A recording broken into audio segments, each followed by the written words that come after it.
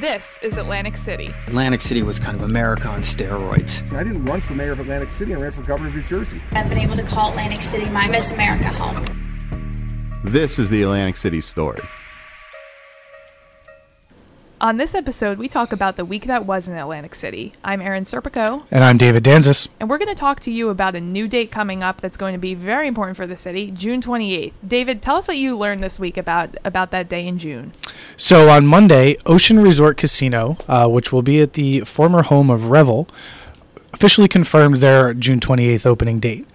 For those of you who don't already know, that is the same opening date that has been announced for Hard Rock Hotel and Casino Atlantic City. So we're going to have two casinos opening up on the same day, something that's never happened before in the city's history. And this is something that we were almost prepared for, right? We saw this coming. We did. The Press of Atlantic City, we broke this story actually 13 days before Ocean Resort officially confirmed it. So we knew that this was coming. We just hadn't gotten official confirmation from officials at Ocean Resort. But now we know that that's the date. You've been kind of taking these daily trips up to the boardwalk and onto that area near the inlet. What are some things that you've been seeing up there now that we know both of these casinos are planning to open on June 28th? What are you seeing? Is there movement up there? So every day I've been making a little trip out to the boardwalk in the morning, and I've seen progress at both properties. More recently at Ocean Resort, they started removing the boardwalk wall that was sort of an impediment to the casino entrance. And that was one of the things that the casino's owner, Bruce Dyfick, said that he wanted to change and was cognizant of that people who went to Revel had an issue with. Along with the non-smoking and the infamous escalator to heaven. These are all things that Bruce is making a concerted effort to change at Ocean Resort.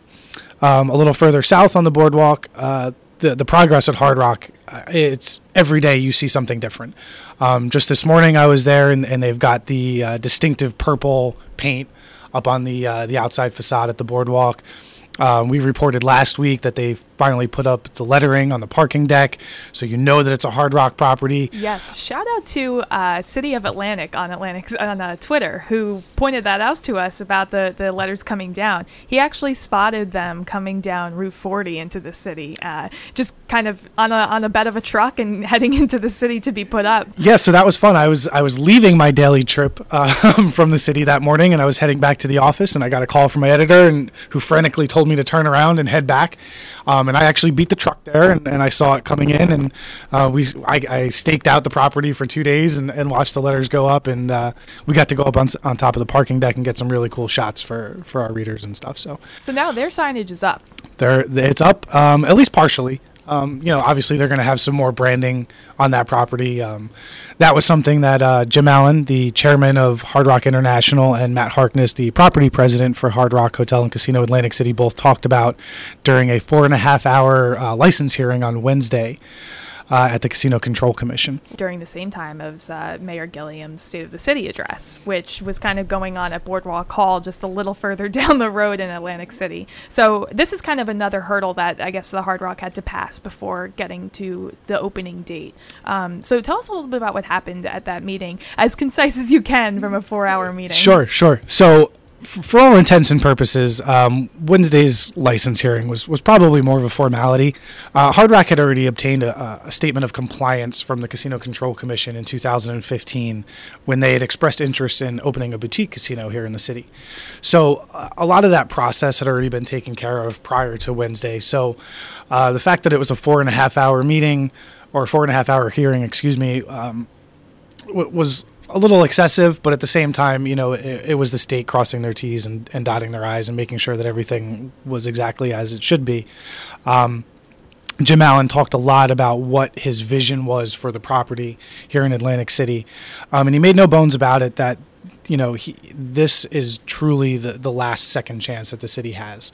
I'm kind of paraphrasing a little bit on what he said, but if Hard Rock fails, it doesn't bode well for the rest of the city. What are they expecting in terms of immediacy? So we've got some big acts lined up during their first main weekend. I think it's Carrie Underwood and Pitbull. So those are two major acts that they're bringing to that area of the boardwalk. But you've also got the beach concerts coming. So what kind of impact do you think that they think that this casino will have on the area come this summer even? So both Jim Allen and Matt Harkness both think that their entry into the Atlantic City market is more than just about gambling and casinos. They're an entertainment destination.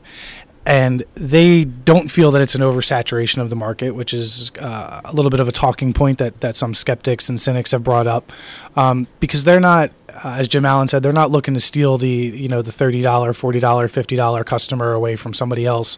They want to bring a new customer into Atlantic City, and they think they can do that. They have a $30 million budget for this first year of entertainment. 60 acts already confirmed, and Jim Allen and Matt Harkness have made a commitment to have 300 nights of live entertainment in the first year alone. Pretty lofty goal. So yeah, Wednesdays, Thursdays, they're going to be busy on the boardwalk. And people are getting excited about it. I know we've got some new renderings released this week as well of Hard Rock. We did. They're artistic renderings. No one's, we don't have any photos yet from the inside, but the place looks good and it looks like it's coming along. So you're itching to get inside there, aren't you? I am. I'm chomping at the bit to get in there. So Erin, while I was sitting at a 4.5-hour casino license hearing, you were down the boardwalk a little bit at Boardwalk Hall listening to the Lieutenant Governor, Sheila Oliver, and Atlantic City Mayor Frank Gilliam give the state of the city.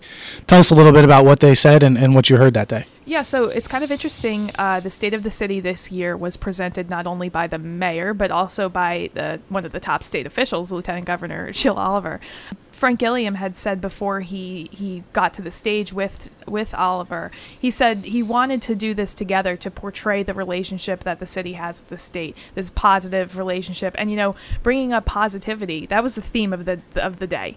Everything was an optimistic view of what the city has become and will continue to become. Sheila Oliver took the stage first, and she mentioned how, she said that the state is excited to be working with the city, and they think they've accomplished a lot, and they'll be out of their hair within a 5-year period, as the legislation says. And what she's referring to there is the state takeover law, which originally had wording of being involved in the city for 5-year span, and we've only been in this span for about a year now. She also talked about the main events that we've been talking about on this podcast and that state and city officials talk about all the time. Stockton coming to the area, South Jersey Gas coming to the area. She mentioned Ocean Resort Casino. She mentioned Hard Rock.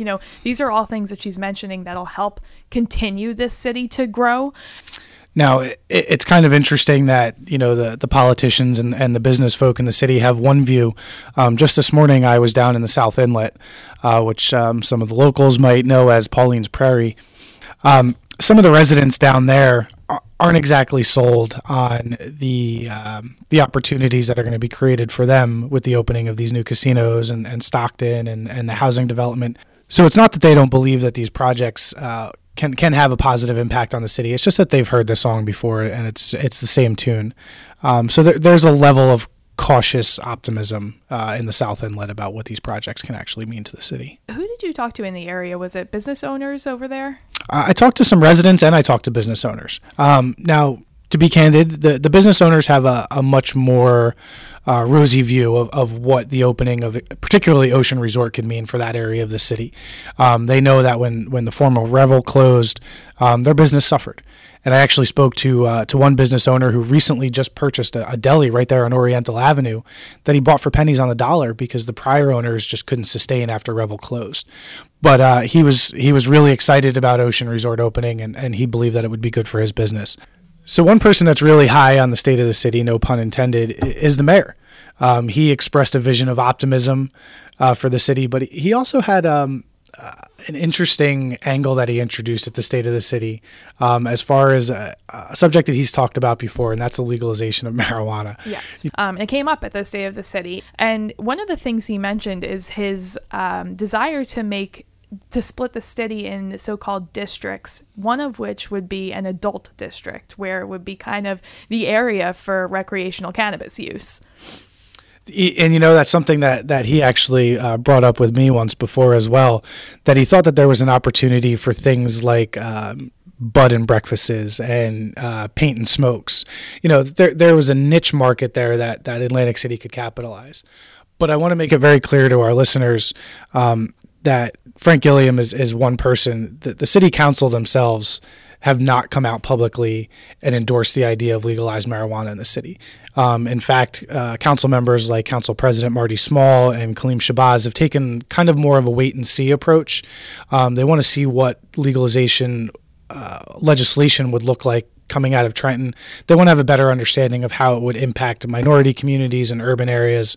So while they haven't come out in favor of it and they haven't ruled against it, they're taking a more cautious approach than the mayor is on this.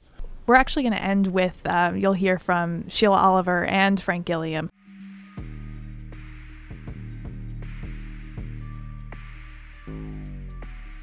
Atlantic City came to be known as a place you would definitely want to visit, no matter what part of this country or the world you came from.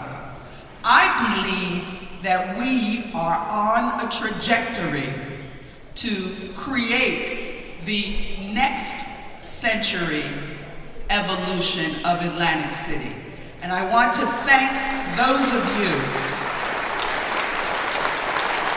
I would like to thank those of you who are in this room for all you are doing to support the leadership of Atlantic City, Mayor Gilliam, the governing body, the institutions, and the over 700 members of this chamber who believe that Atlantic City will certainly emerge as a premier destination for everyone in our state. I often describe to people Atlantic City's success will parallel New Jersey's success. If Atlantic City does not succeed, New Jersey will not succeed. We are committed to leveraging the assets and resources of our state government to make certain that we work in tandem with you to create the Atlantic City we all want to see.